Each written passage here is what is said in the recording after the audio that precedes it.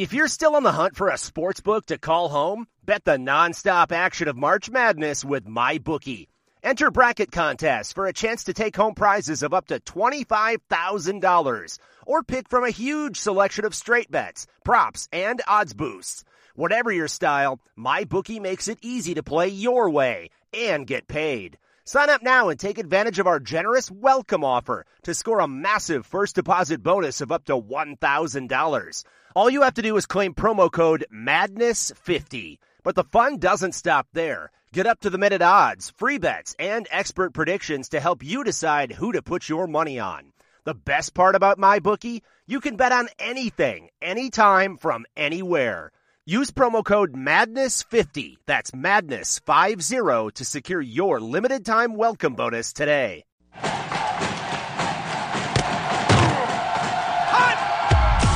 Broadcasting live from Florida's capital city, this is the Jeff Cameron Show, brought to you by Orange Theory Fitness on Real Talk 93.3. Now, stop what you're doing and listen closely. It's time for the Jeff Cameron Show in 5, 4, 3, 2, 1.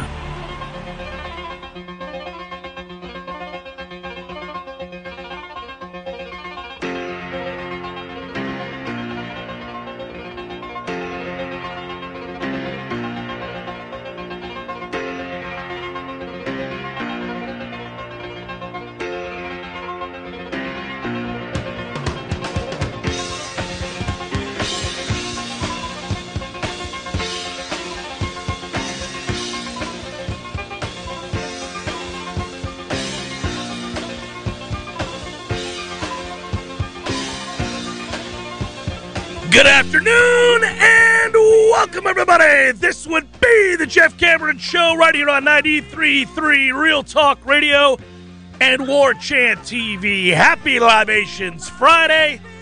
Loosey-goosey edition of the program. Loosey-goosey.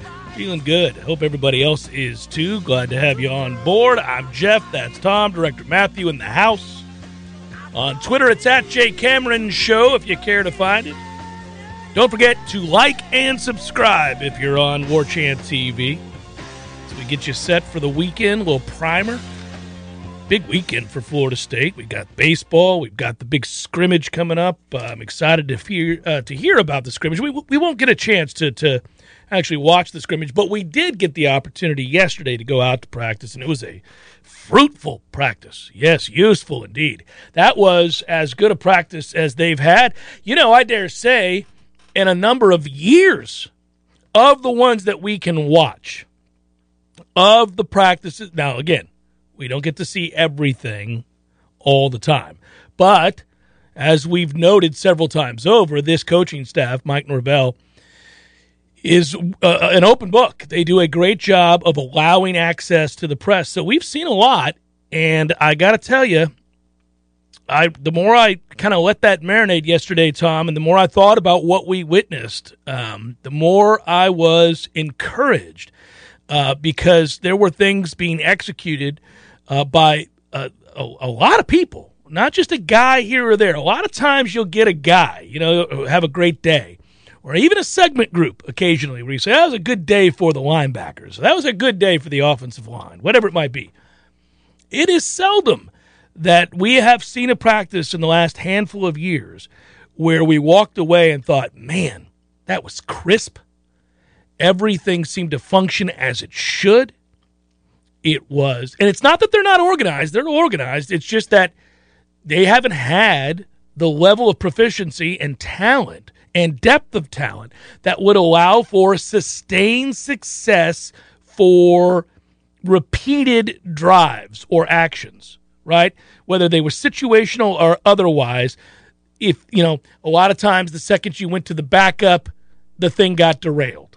The second team came in and third team came in, it got derailed. Yesterday was a case, especially as it pertains to the offense, in which sustainable drives, execution of throws, route running, catching, protection, running the football, red zone execution. I mean, so many things came together consistently for long periods of time that you couldn't help but be emboldened by what you witnessed. You know, I would think even the harshest, most adamant or fervent detractor of this team for the upcoming season or its talent or coaches would have had to admit yesterday that they looked like a well-oiled machine.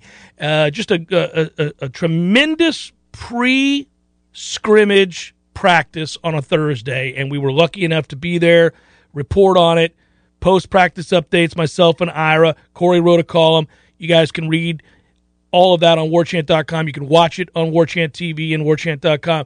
It was a good day at the office for the players, the coaches, the press that were there to cover it. Everybody involved had to be very, very pleased. I can't sing the praises enough of what they looked like yesterday. Yeah, the way it finished was, I mean, with a bang. That's what had everybody walking outside the facility towards the press area, the press conference area, going, whoa, what the hell did I just watch? Because when they went full team, one of the final things they do, it's not the final thing, but we're ushered out shortly thereafter. It's do or die. You know, it's here's your situation, you're pinned back, you got to go score a touchdown to win the game, or maybe kick a field goal, depends on the situation in the day. And Jordan Travis hits Pokey Wilson on a throw outside the numbers, which that's his throw. If there's like a 3-foot or 5-foot wide target between the numbers and the boundary, Jordan makes it look like it's 30 yards. I mean, he really has touch in that specific area of the field. That specific area of the field, he can drop it in a bucket. It's his best throw. It's the throw he makes most consistently well, to the point where I almost, and this is my fault, Tom, I almost don't really give him a lot of credit because I'm like, oh, I know you can make that throw. I need you to make the other throws. You always make that throw. That gets taken away because everybody knows you can make that throw. Make these other throws so that will open back up. What's interesting about that particular throw, and some like it during this spring camp, is it's not wheel routes to running backs. It's actually to receivers, which I think is worth noting. Like true receivers on the line of scrimmage, winning a battle at the snap, getting the separation, getting down the field. A lot of those throws that you saw last year were to a player like Ja'Kai Douglas, right, on a wheel, where you isolate him on a safety or a linebacker, and then you get a rub, and that frees up the matchup. Right? It's not that the player himself generated the space, it's that the scheme generated the space. I'm seeing one against Miami, big play obviously against Notre Dame. You can go back, yeah. I'm seeing more of the players generating the space this camp, which is good. That's a good sign. But that's the first throw. The second throw is a little comebacker to Toafili, and then the third throw is a perfect dime up the sideline to McClain, touchdown. Thanks for playing. And Tate, to that point, really had a better day between the two quarterbacks, but that response from Jordan to finish the day was, holy crap, good. It was needed. Because this would have marked the second consecutive practice by all accounts. I was at this one yesterday. I was not at the previous one, but I have spoken to all of you guys about it. This would have marked the second consecutive practice in which I think we could say, as a thrower, Tate Rodemaker had been the better quarterback in back-to-back practices. And that's good news for Tate. It's also the kind of thing that if you're a Florida State fan, you go, okay, nice, good to hear. Well, we'll see if he can do it in the game. Got it. I understand. But it beats the hell out of the alternative, him looking lost, confused in year 3, right? I mean, you'd want him to look good. At least he's given himself the opportunity to perhaps get this to translate when the lights come on. And they need that backup quarterback to be somebody they can plug and play and not automatically lose the game if Jordan misses time. So that's good news. But Jordan's response is not only encouraging, but I think in a weird way, it's a response to how well Tate's played. Jordan knows, look, it's my job, but the other guys, I mean, you're not blind. As a competitor, you know when somebody's outperformed you. I don't know, there's no good analogy here, but like, you know, you're a good golfer. I'm not. Yeah, but if I outperformed in high school, say the 2 or the 3 on the team, I was always a borderline bench guy. You know, I was on a very good high school team. One district. But if I shot a good number in practice 2 days in a row and say the 3 player didn't, well, coach might think about starting me. Correct. Right. Correct. At some just point, for this next event. Like what's going on. Right. If you and I mean, we're dear friends. If you and I go out and play, if I beat you 2 times in a row, which has never happened, I've only beaten you once that I can think of, but if it happens to where if I did. That lip out still hurts on mine. But if it did happen, I'm not saying that you'd be mad at me. You'd be mad at yourself, and you'd be like, okay, well, this has got to stop. Because you're a competitor. You'd be like, this has got to stop. This should not be happening. Like, you'd be frustrated, Whereas if somebody, the point is it would get your attention. You wouldn't suddenly say, Jeff's better than me, but he has beaten me 2 times in a row. That's got to stop. So Jordan's out here the last couple of practices, is my point, watching Tate fill it up. Yeah. Really make throw after throw after throw. He's not worried about losing his job, but he's a competitor. Right. He is looking around like, okay, I better start stepping up the game here. Yeah, I hope that the reports from the scrimmage, Jen, I see that Swiss asked it in the chat. It is closed tomorrow. It is closed, completely closed. No chance for us to watch. It starts 8:30 or 9 or so. Although I'm sneaky deaky. I hear they're going to have the whole building on lockdown, even for fans or boosters or whatever. But we get availability from the coaching staff at lunchtime, 12:15, 12:30, somewhere in there. But the thing about Tate, where I hope that the reports come in from the scrimmage that are positive, even in the interview yesterday, he looks like a different guy. There is no weight on his shoulders. And you can see that around anybody in life. If they've got stressors in life or in work or finances, whatever it is, you can see the weight of the world on somebody's shoulders. And you could tell the difference when they don't feel it. And Tate looks like he is a believer in himself, which is really, really important. Yeah, I hope so. I mean, he handles that part of it really well these days. Obviously, he's pretty laid back, and he doesn't have a lot of pressure on him. I mean, he really ought not be that overly concerned. I mean, if I'm him, if you're the backup, the pressure's on the starter. Now, you need to be prepared as if you're going to be the starter. You need to prepare yourself like you're going to have an opportunity because the game of football, you're one play away. And I hope he's doing that. But in truth, I mean, he ought to feel comfortable. He said as much. He's like, I better feel comfortable. I ought to be. It's year 3. Exactly right, Tate. Well, you ought to be. The other thing, I was talking with Ira today about this, and last year, if McKenzie and Jordan were both present for practice, which wasn't always a routine thing, if you're behind the third-string offensive line every day in practice, at Florida State, the way it is right now, against a defensive line that's been deep, especially the interior of it at Florida State, I mean, what kind of reps are you getting? What kind of fortification for your confidence are you really getting? And that's where, in this instance, maybe this camp, where we like maybe 7 or 8 players on the offensive line. You think that's fair? We like 7 or 8. Like, it's not a total disaster if one of the 5 goes down. Well, what does that mean? That means the 2s are fairly solid. Doesn't mean they're great, but they're solid enough that you can run some live reps with them. And that's what Tate's behind this year. I want him to get as many reps with that starting group as possible. I mean, considering what's reasonable when he's the backup. I mean, you're going to give your starter the starter's reps. I get it, but I want him to get accustomed to that because his chance for succeeding obviously greatly improves when he's got more weapons and better protection. And that is a way to have your confidence bolstered because those are the guys that you'd be playing with if you got into a game. And so that is the hope. Hey, so let's just pivot for a second from quarterbacks because both played well. Jordan came on late in response, is the way I describe it, to Tate's really solid practice. Norvell will be proud of you for saying the response. Yeah, I mean, response.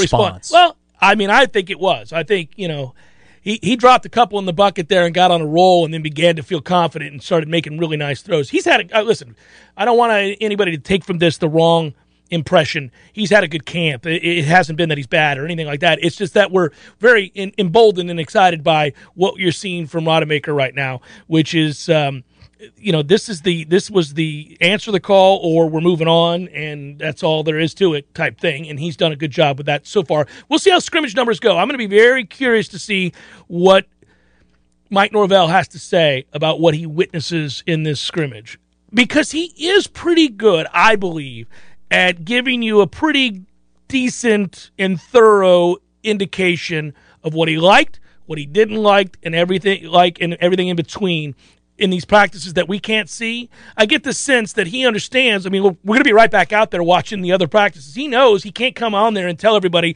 that so-and-so is playing great if they're not, because that's not sustainable, and we'll just turn around and be like, well, we haven't seen it. That he knows that. So I'll be curious. So after seeing several practices of spring camp, do either of you want to shift your projections for W's and L's? Great stuff, guys. Go Noles. No, I'm not prepared to do that. I mean, I think if they play well and the guys that we predicted would take a step forward, either as veteran players or the position groups that were improved by transfer portal guys, if those guys all play as well as we hope they would, or certainly that the coaching staff envisioned them to play based on their offers to them to begin with, right? Then yeah, I still think they're a 7 or 8 win team. That seems reasonable to me. I don't think we're going to transcend to a 9-10 win team based on talent alone. They're not there. They're going to need some breaks. They're going to need a few things to happen, and maybe that happens. It's football; it can happen, but we'll see. Woo! So first of all, there's that. Thank you, Z-Chan. Mm-hmm. Yeah, I'm not going to change it because I'm on the more optimistic side, at least in the documented W's and L's. Mm-hmm. But I think that this team it lands somewhere between 7 wins and 9 wins, depending upon injury luck and turnover luck, like the things that you just can't project. Yeah. And what I feel better about after watching this group through 6 practices, 4 with full pads, is if Jordan goes down, I don't think it's a 3-win team. I think it might be a 4 or 5-win team if he goes down. That's the confidence that I feel. Like they have other ways to win outside of Jordan Travis on offense. I'm beginning to believe that. I'm seeing the balance. There is a balance there, and it's not to go 500 or go to a bowl. It's just it's good enough to beat some of the lower tier teams in the conference. They're good enough to compete with those teams on offense if Jordan was to go down. So I feel like the floor has come up, but I'm not ready to say that. I believe that they're an 8 to 10 win team. I still think 7 to 9 somewhere in there, depending upon luck factors, is probably where they're going to fall. It's an improvement. That is a distinct improvement. Well, I'll tell you something right now. If they won 9 games, that would be a lot to get excited about. That would mean you played well and beat some really good teams. It would mean that the culture has been flipped. The depth of talent is better than where I'm gauging it currently. So the high end of your projection there would be that'd be a banner year right now. It really would be. And I'd be very excited. Not saying it's impossible. Right. Just saying it would be very exciting. That's a lucky year. 9 is probably lucky as we stand here now. But, I mean, I could change. If they continue to do what they're doing and develop, I mean, last year in fall camp, I know the Jacksonville State game happened, and I was pissed off as anybody else about Wake Forest and the mismanagement of that game. I was like, we're going to ride the hot hand? That's a great plan. But you could see it in that fall camp. They're better. They were better than they were in spring, and in this spring, they're better than they were in the fall. I think overall, they are.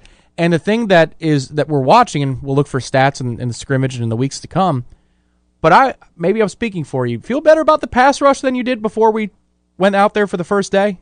Like, it's got a chance. Jared Verse has gotten a lot better than he was that first week. There's no doubt about that. He is improving. I don't think it's an elite pass rush. I think it'll be a serviceable pass rush, but I feel better, I guess, to answer your question. I feel better. We were hoping for serviceable before spring practice started, though. I think we can almost expect I think it's probably now. Serviceable. Yeah, I think so. So I want to answer this next question because, again, it was a big day yesterday out there, and I can't reiterate that enough. They really did. I think I'm pretty I'm a realistic guy when it comes to this team. And you're loath to be optimistic. Well, I would prefer to be optimistic. I generally look at the glass as half full, but I am brutally honest when it comes to my assessment of the program in its current condition and have been for a long time. And I don't walk around trying to convince myself that they're going to win 10 games. I go to practice and I go, let's see what they got. Let's see what we have here. Where are we weak? Where are we strong? Where are they legitimately going to be better than the teams they face on this schedule? Where are they going to get destroyed? How are they going to cover this up? What guys emerging or not emerging? And so, I guess what I would say is that practice yesterday had me excited for lots of reasons because that's sustainable. Micah Pittman had his best day by far since he's been here. That was a day. We got a guy on the chat that occasionally I see comes, I don't know who it is, but he's forever prattling on about Micah Pittman being like Jesus in pads. And I hadn't seen it yet. I saw a guy that was going to be a serviceable player, a nice enough player, but not a game-changing player. Man, he was simply fantastic yesterday, and it's the second time that he's been good, but this was really good yesterday. Really good. And he wasn't the only guy. Malik McClain came on late in practice and really ended up having 4 or 5 big plays. I told you before that practice started yesterday that perhaps the most surprising thing I've seen so far is that Portier has been very good in this camp. He's been a consistently good player. He and Tate have a thing, too. Yeah, yes, they do. So that's good to see. He's made plays. He's looked better. He's looked a little quicker and more sure of himself. That's good to see. obviously, I'm like everybody else. When I look at Jordan Wilson, I think not Jordan Wilson, Johnny Wilson. When I look at Johnny Wilson, I think, okay, there's a lot to work with there. We'll see. I mean, he's certainly a guy that catches your attention. So as he continues to learn the offense and gets more consistent, that body type is a reason to get excited. So there's a lot there. The running back room is a lot better than I thought it would be, partly because Benson looks like a guy that, he was described to be pre-knee injury. He looks like the guy that Norvell originally recruited a few years back. He's looked good. Rodney Hill looks really good. Yep. He's he's got a little something to him. So does C.J. Campbell. So, yeah, that room's better than I thought it would be. So that's exciting. There's reason beyond just some of the surface level things that we knew to be true that you can get excited about. I want to answer a question. We got to go to break. I've prattled on here. But we were asked something about Joshua Burrell, right? I am of the opinion, it is my opinion, that he needs to probably be moved towards playing tight end or H-back or something like that. He does not have the requisite speed to be an outside guy. I don't think he's going to get open. He's a big dude who seems to get bigger every time I look at him. He is extremely well put together. He's got to be coming in at 235 or something like that. It's close if it's not. I mean, right? He's really big. He's a hamburger away from being in the 240s. But not fat, though. That's not what you're trying to say. No, that's not what I'm trying to say at all. He's just a big dude. He's trending towards being an even bigger dude. That's just going to be a big guy. So he's not beating corners, Tom. He might beat linebackers, or he might be able to do that.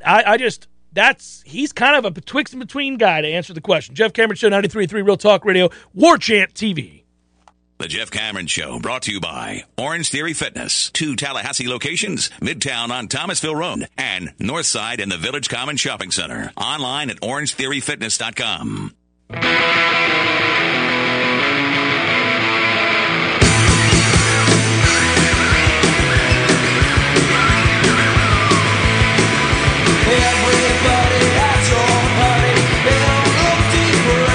Well, I got one right, one wrong. I took Villanova to cover the 5 against Michigan. That worked. Gonzaga gets schooled by Eric Musselman's impeccable game plan for Arkansas's defense to shut down the more athletic Gonzaga squad that loses yet again with very high expectations. Gonzaga has become Florida State baseball in the annual tradition of postseason expectations only to be devastated. And I think it is a perfectly apt analogy or comparison because it's not like they haven't accomplished something. They have. They've been to Final Fours and finals. They've been places of significance. They just haven't won the final game. And when you are a perennial 1 or 2 seed and you're projected to go to the Final Four every year, and you come up short, that's what people think of as opposed to the many wins. In fact, if you look at statistically the amount of wins that Gonzaga as a program have in the NCAA tournament over the last 10 years, it's them and 2 other teams as the top squads in all the land for victories in the tournament. But the ultimate victory eludes them in the same way that Florida State baseball is an annual fixture in the postseason and for many years, obviously, out in Omaha, which is not nothing. To get there is awfully hard, and to say that that's not an achievement is not true. But ultimately, it does beg frustration, unfortunately, when you give yourself that many opportunities, and for whatever reason, it's different usually every year. You come up short, and so that's how I see Gonzaga right now. Our thanks to Marcus for contribution to the program. He's thanking us, so we thank him. He gave us some pizza money. # pizza money. Oh, I appreciate that, Marcus. Thank you for the pizza money. I may get pizza tonight, Tom. There you go. It is Friday. I haven't had pizza in a while. I may get a little pizza tonight. There you go. Yeah. And you know what? If you're a pizza place in Tallahassee, let us know. We could be talking about you right now. We could be right now. I do like pizza. I do. Who doesn't? Anyhow. One thing, it was a weird night last night for me because I tried to make it through the late slate. You had talked it up correctly and aptly during practice. Oh, yeah. Actually, Tom Block came over and asked about it. He said, "Am I staying up late tonight?" And you Yes. said, "Yes, you are, Tom. Yes, you Here's are, why." Tom. Here's why, yeah. I couldn't make it, so I put the head on the pillow around 10:45, 11 o'clock, and I was watching both the basketball and the first half of USA-Mexico in the World Cup qualifier because we're on the brink of actually making a World Cup. Isn't that How amazing? about them apples? Couldn't sleep. So around 11:40, I said, "The hell with it." Came back downstairs to watch the finish of Duke Tech. Great game. Great game. Yeah. That was a great game. I had Duke. That helped. You did? Yeah. But that game, I thought that would be a great game, and I thought Arizona-Houston would go the way of Houston, and it did. I didn't bet that game. I thought those were both toss-ups. I told you that. I have to confess to being very stunned by the Arkansas result. Every metric, and a tournament is a tournament. You have a bad night, you lose, and that's the way it works. And that's why it's a cruel game. It's a cruel deal, the NCAA tournament. You let that team play a series against Arkansas, they win. They lost last night, and that's it. And credit to Arkansas and Musselman because that was a game plan born from genius. They mitigated all of the strengths for Gonzaga. The first 10 minutes of that game, I'm watching and I'm thinking, oh no, Gonzaga, you knew it. Like, this is not going to be your night. Nothing's going to come easy for you, and they are going to ugly this thing. And that's how Arkansas wins. They ugly the game, and they were able to dictate terms, dictate tempo, dictate everything about the way that game was played. And once it happened that it was going down that road, Mark Few, this is what happens to us in baseball where the expectations, the weight of those expectations, that's fine. You can know that here's the standard, here's where we're trying to go. This is all part of the process of getting to ultimately give ourselves another chance. Fine. Now, get down 5-1 in the third against somebody you're supposed to pound and see if you don't feel the ghosts of failures past, right? Feel the weight of the fans in the stands. Yeah, you'd rather be on the road. It's an unbelievable weight, right? You could see it on Few's face, that look of, son of, this is happening again. Now, he wasn't panicking, but he knew I'm in a dogfight. This is not going to be us getting out in transition and winning the game the way I want to win the game. This is going to be, we're going to have to win the game the way they're playing it, and they couldn't do it. It wasn't a fluke. They got beat. As for the end of the Duke Tech game, it was 68-66 when I turned the TV on. I'm like, oh, good. There he goes. He's going to go home. And I was wrong because that's when Duke scores the next 7 points. Might be more than that. It might have been 9. But some of the shots that Roach hit down the stretch. He's emerged as the guy that they were hoping he would be. That's NBA level isolation. You know it's coming. There's nothing you can do to stop it. A little step back. That has me worried that, Cade might finish the dream. This thing might happen for him, which would be ridiculous. Three number ones are gone. Only Kansas remains as a 1. This all happens before the Elite 8. Right, to have that many gone before that is solidified. It's rather amazing. I have not, I should look at the bracket, but mine got burnt to hell within about 3 hours last Thursday. You and the rest of the country, buddy. Yeah. Are Duke and Carolina slated to match up in a Final Four, or would they match up in the championship game? I didn't fill out a bracket this year, so I'll check it. I think it's the championship game. Wouldn't that be something? Carolina could do it again. They could beat K by 25.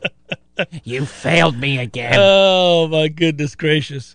You mentioned Roach. Jeremy Roach, we see this with point guards, right? If your point guard rounds into form in the right way at the right time for the postseason, if you've got, like when I talked about Villanova, to have Gillespie be what he is, fifth year point guard, he's been there forever and a day, calming things down in the midst of chaos, in pressure situations, a guy is not going to panic or be bullied, is huge. And you find these teams, you're like, well, they got one. They're hoping he becomes one. Going back to Jeremy Roach, he has become what Coach K was desperately searching for. You go back to the game where they lost to Miami earlier this year in January. After that game, Coach K killed Roach and was basically talking about the silly foul and not understanding situations. God bless him. But, well, that's our other guy. But he's still there. Wendell hit a couple of big free throws last night. I was wondering, in a one-on-one situation, I'm like, don't let Wendell be the guy to end K's career. That would be phenomenal. Because it would be Wendell Moore's revenge. Yeah. Wendell, your thoughts on the final shots? Well, I just hated for Coach K. God bless him. God bless him on his way. Yeah. Well, I'll just tell you this. Roach has emerged as a superstar. He hit tough shots, contested shots, created shots off the bounce when they had to have it. Free throws, all of it was there. So when you go into an NCAA tournament, if you're filling out a bracket or you just are trying to assess the field once the regions are announced, you usually, and this is the way I do it, I typically go through and say to myself, I do this with the start of football, and unfortunately that question is easier and easier to answer every year. I say, how many of these teams can win a national championship? Now, obviously, on a given night, anybody can beat anybody, so St. Peter's beats Kentucky, and it happens, right? But you say, who in this group, when they play their best, have all of the components and the elements necessary to win a national championship? And the cool thing about the NCAA tournament, typically, in college basketball, because there's so many teams, typically you're kind of like, you might find 6 to 8 teams that you think, okay, if the draw's right, and they're playing well, they could win the national championship. And then there's another 4 to 6 that can make it to a Final Four. Right. But you don't think they could close the deal against the best of the best, right? So I did that, and Duke was on the list of teams that I wrote out when I was sitting there talking to my nephew who I thought could win the national championship. I said, well, Duke could. Duke hasn't played well down the stretch of the season. But if you look, you've got Banchero, the best player in the country, certainly from a draft standpoint, you look at the body type, and then Roach was beginning to play well. And anyhow, we know who Duke is, right? We've seen the team. And remember, they beat Gonzaga earlier in the year at the start of the season. So there was all these, there are moments where you see what Duke can be, where you're like, well, yeah, that can be pretty damn good. They were on the list. Kentucky was on the list. Kansas is on the list. Arizona's on the list. Went through these teams, and I went about 6 to 8. I can't remember what the final number was. It's funny to see what we've got left here. It's stunning to watch this thing play out. If you like the chaos, you're getting it. But to tell you the truth, Tom, I like North Carolina to beat UCLA as well, and so the ACC is just doing this. Right. There it is again. ACC is letting everybody know what time it is, baby. Yeah, maybe we could have been one of those teams. No, we could not have been one of those 3-3 against ACC teams that are still alive in this tournament, We could not have been one of those teams. We're 500 against them. I assure you we could not have been one of those teams. Let's tip it off against Miami right now. In many ways, we're a walking miracle to have finished 500 in the ACC and having swept Miami and beat Duke. God bless him. God bless Leonard. What he's done. It is funny how perceptions change, by the way, because it was a terrible season to watch us go through, and I hated watching that team. They were very frustrating. They were also very unlucky. They got hurt constantly, and they had various guys missing critical minutes in big games. Yeah, there were a lot of things about the team that you're like, oh, my God, if I had hair, I'd pull it out. It was just so hard to watch sometimes. And we did various breakdowns of assessment about who you're mad at, player, coach, basketball gods with injury, whatever it might be, right? But ultimately, they really were the classic box of chocolates. You never knew what you were going to get out of them at all. We were like, every time we'd watch them, lace them up, you'd be like, oh, so it's going to be that kind of night. We're going to get blown out by Boston College. Okay. And then other times you're like, we're going to win on the road against Virginia. Okay. Right, yeah, really weird things. Raekwon's going for 21 tonight. All right. Okay, I guess that's what we are. Yeah, so we were really weird. But in reflection, with all of those injuries, to have, to have some of those quality wins, you're like, that really is kind of stunning, because the team was disjointed, convoluted, and inconsistent, to say the least. And yet there they were. I'm not saying, hey, hold on high this year's Florida State basketball team performance. I am saying it is kind of shocking that they ended up being 500 in this league, because I don't think the league is nearly as bad as people from the outside thought it was. Yeah, it wasn't just one night. There were multiple nights. Yeah. There were multiple pieces of evidence. I remember being a student, and the year that Florida won their first basketball national championship, and they were about to win the football title as well. It was a very annoying time to be an undergrad at Florida State. We beat that team that came back. So, sorry, they were chasing their second one. So Noah and Brewer and all of them, they came back. Yeah. They played in the kid who could hit it from the logo. Yeah, we beat that the team, timeline, the white kid. We beat them here. But like, that was it. That was that whole season. It's like, oh, well, we did beat Florida that one time. This year's group, they won 4 or 5 games where you go, well, okay. Objectively speaking, that's really impressive. And you can't do that a handful of times without being something different than lucky. IDU, long time, first time. Any way we can get some Norvellisms on the soundboard like you guys used to do with Jimbo, Jameis No, Jameis Y. Here's some libations, Friday money. First drink is on me. Lou in Lake Susie, Florida. Well, thank you, Lou. Woo! Thank you, Lou. A woo for Lou. A doff of the cap to you, Lou. Good times. Good times, and we appreciate you listening. Yeah, we can get some Norvellisms. I would like. We have the one. We have that one. That's the. You just asked me an uncomfortable question that I can't answer, so I'm going to give you a nervous laugh. That was a stall. I'm thinking of how I'm going to answer this. Yes, it's just so low. I got to bring that up, but I'm maxing it out on the board. So hopefully you can hear that, Lou. David, I love Terrence, man, and you got to you brought that question to the table here. If we're surprised at how good he is, yes and no. It's a cop-out answer I'm going to give you, David. I'll tell you why. The guy's understanding of basketball was thorough from day one. It was complete. In many ways, it allowed him to overcome deficiencies in his game, his overall game. Right? He did a lot of things well, nothing stupendously well. Just he could rebound. He understood where to be on the court. He defended. He's a good on-ball defender. He was a decent scorer, but not a wildly consistent shooter. So there were all these things about his game where you're kind of like, well, you put it all together. He's a good basketball player, and good basketball players who work extremely hard and are intelligent and are blessed with some athleticism, and he can really jump. So then the thought was, okay, maybe he makes the end of a bench. Maybe he makes the league, and he's the guy that does all the things that the dirty work. He's a glue guy. He's coach's dream, right? Love this kid. He knows what he's doing. He's smart. I'm never going to have to worry about him, all that good stuff.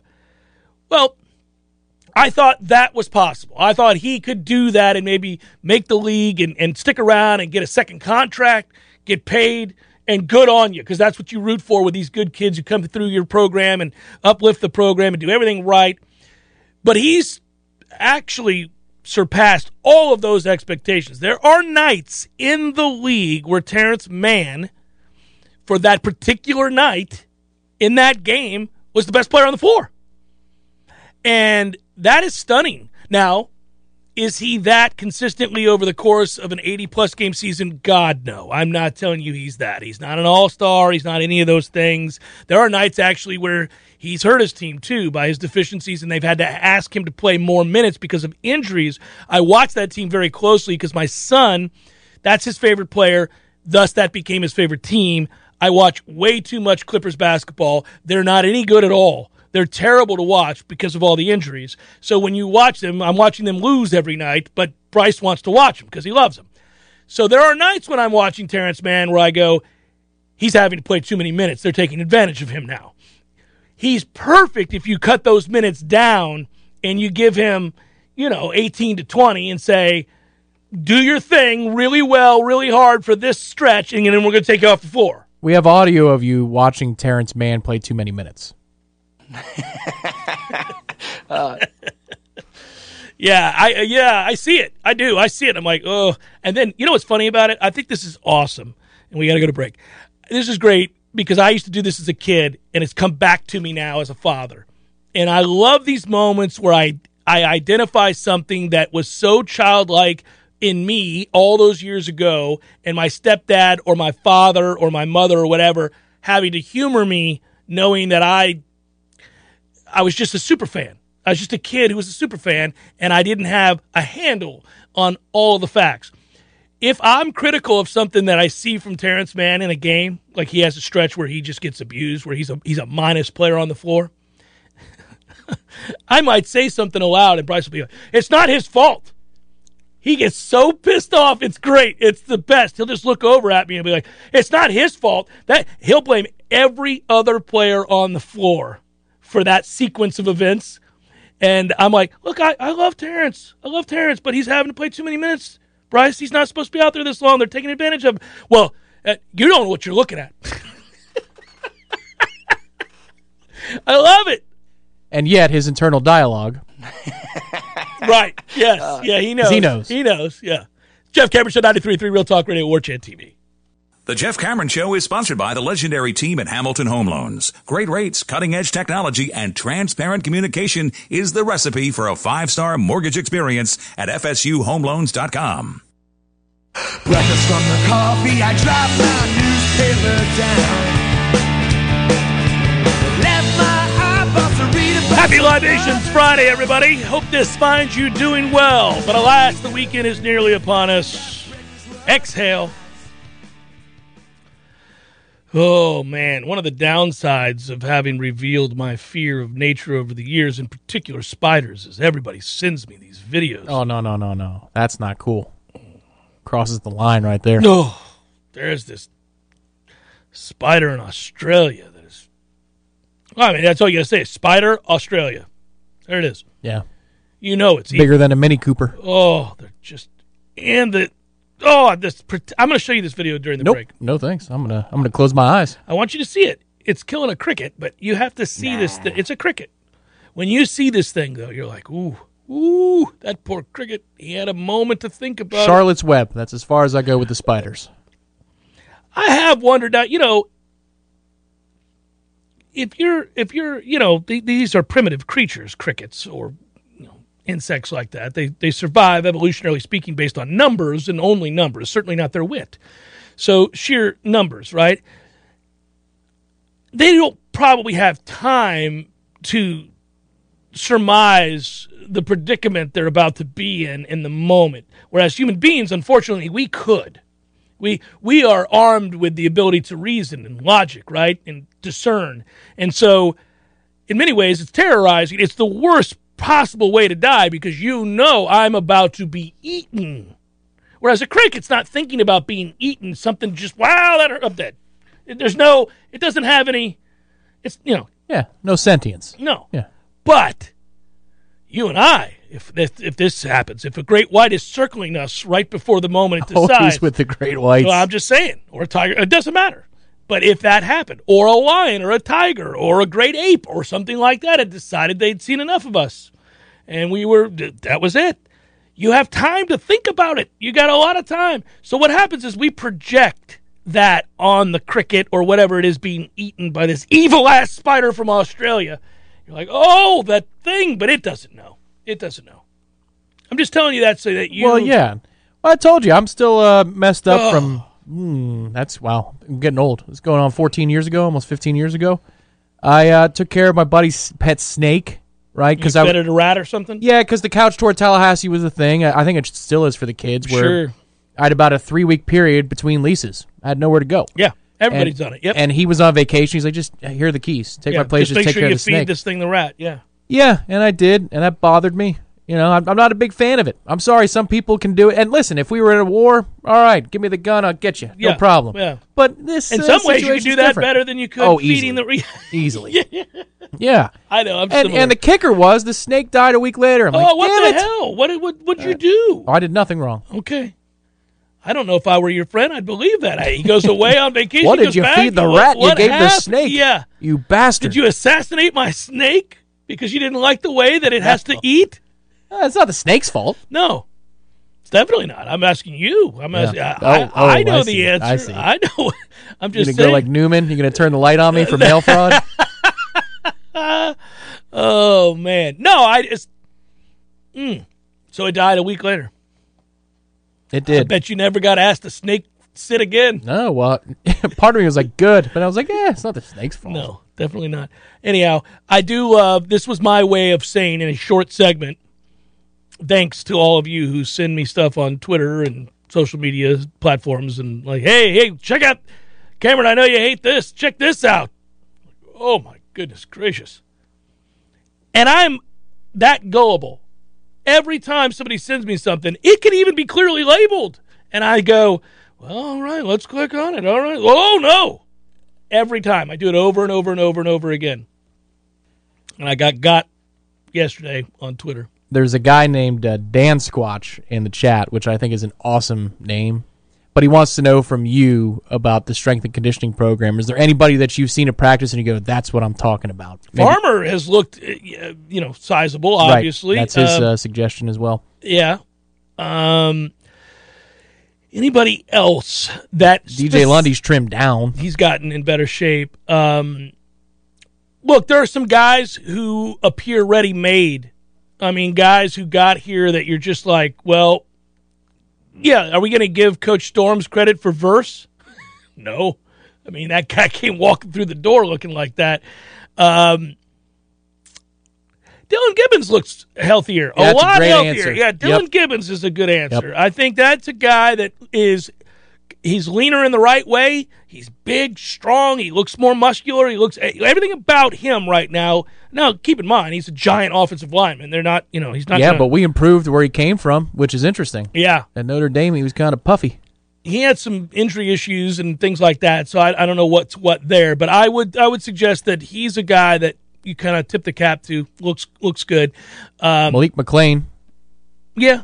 But again, I think Malik was already kind of a big guy coming in here. He had the right body type. He had the body type, but he was a freshman here. It wasn't a transfer situation, so he's developing the way that you would expect someone at Florida State to come in and develop. Yeah, they have more. Here's a better talking point, in my opinion. They have more guys that, and I continue to say this, that look the part. And that is big to me. That you see more and more guys on this team that look the part if we're to where we want to be. Hour 2 forthcoming. Stay with.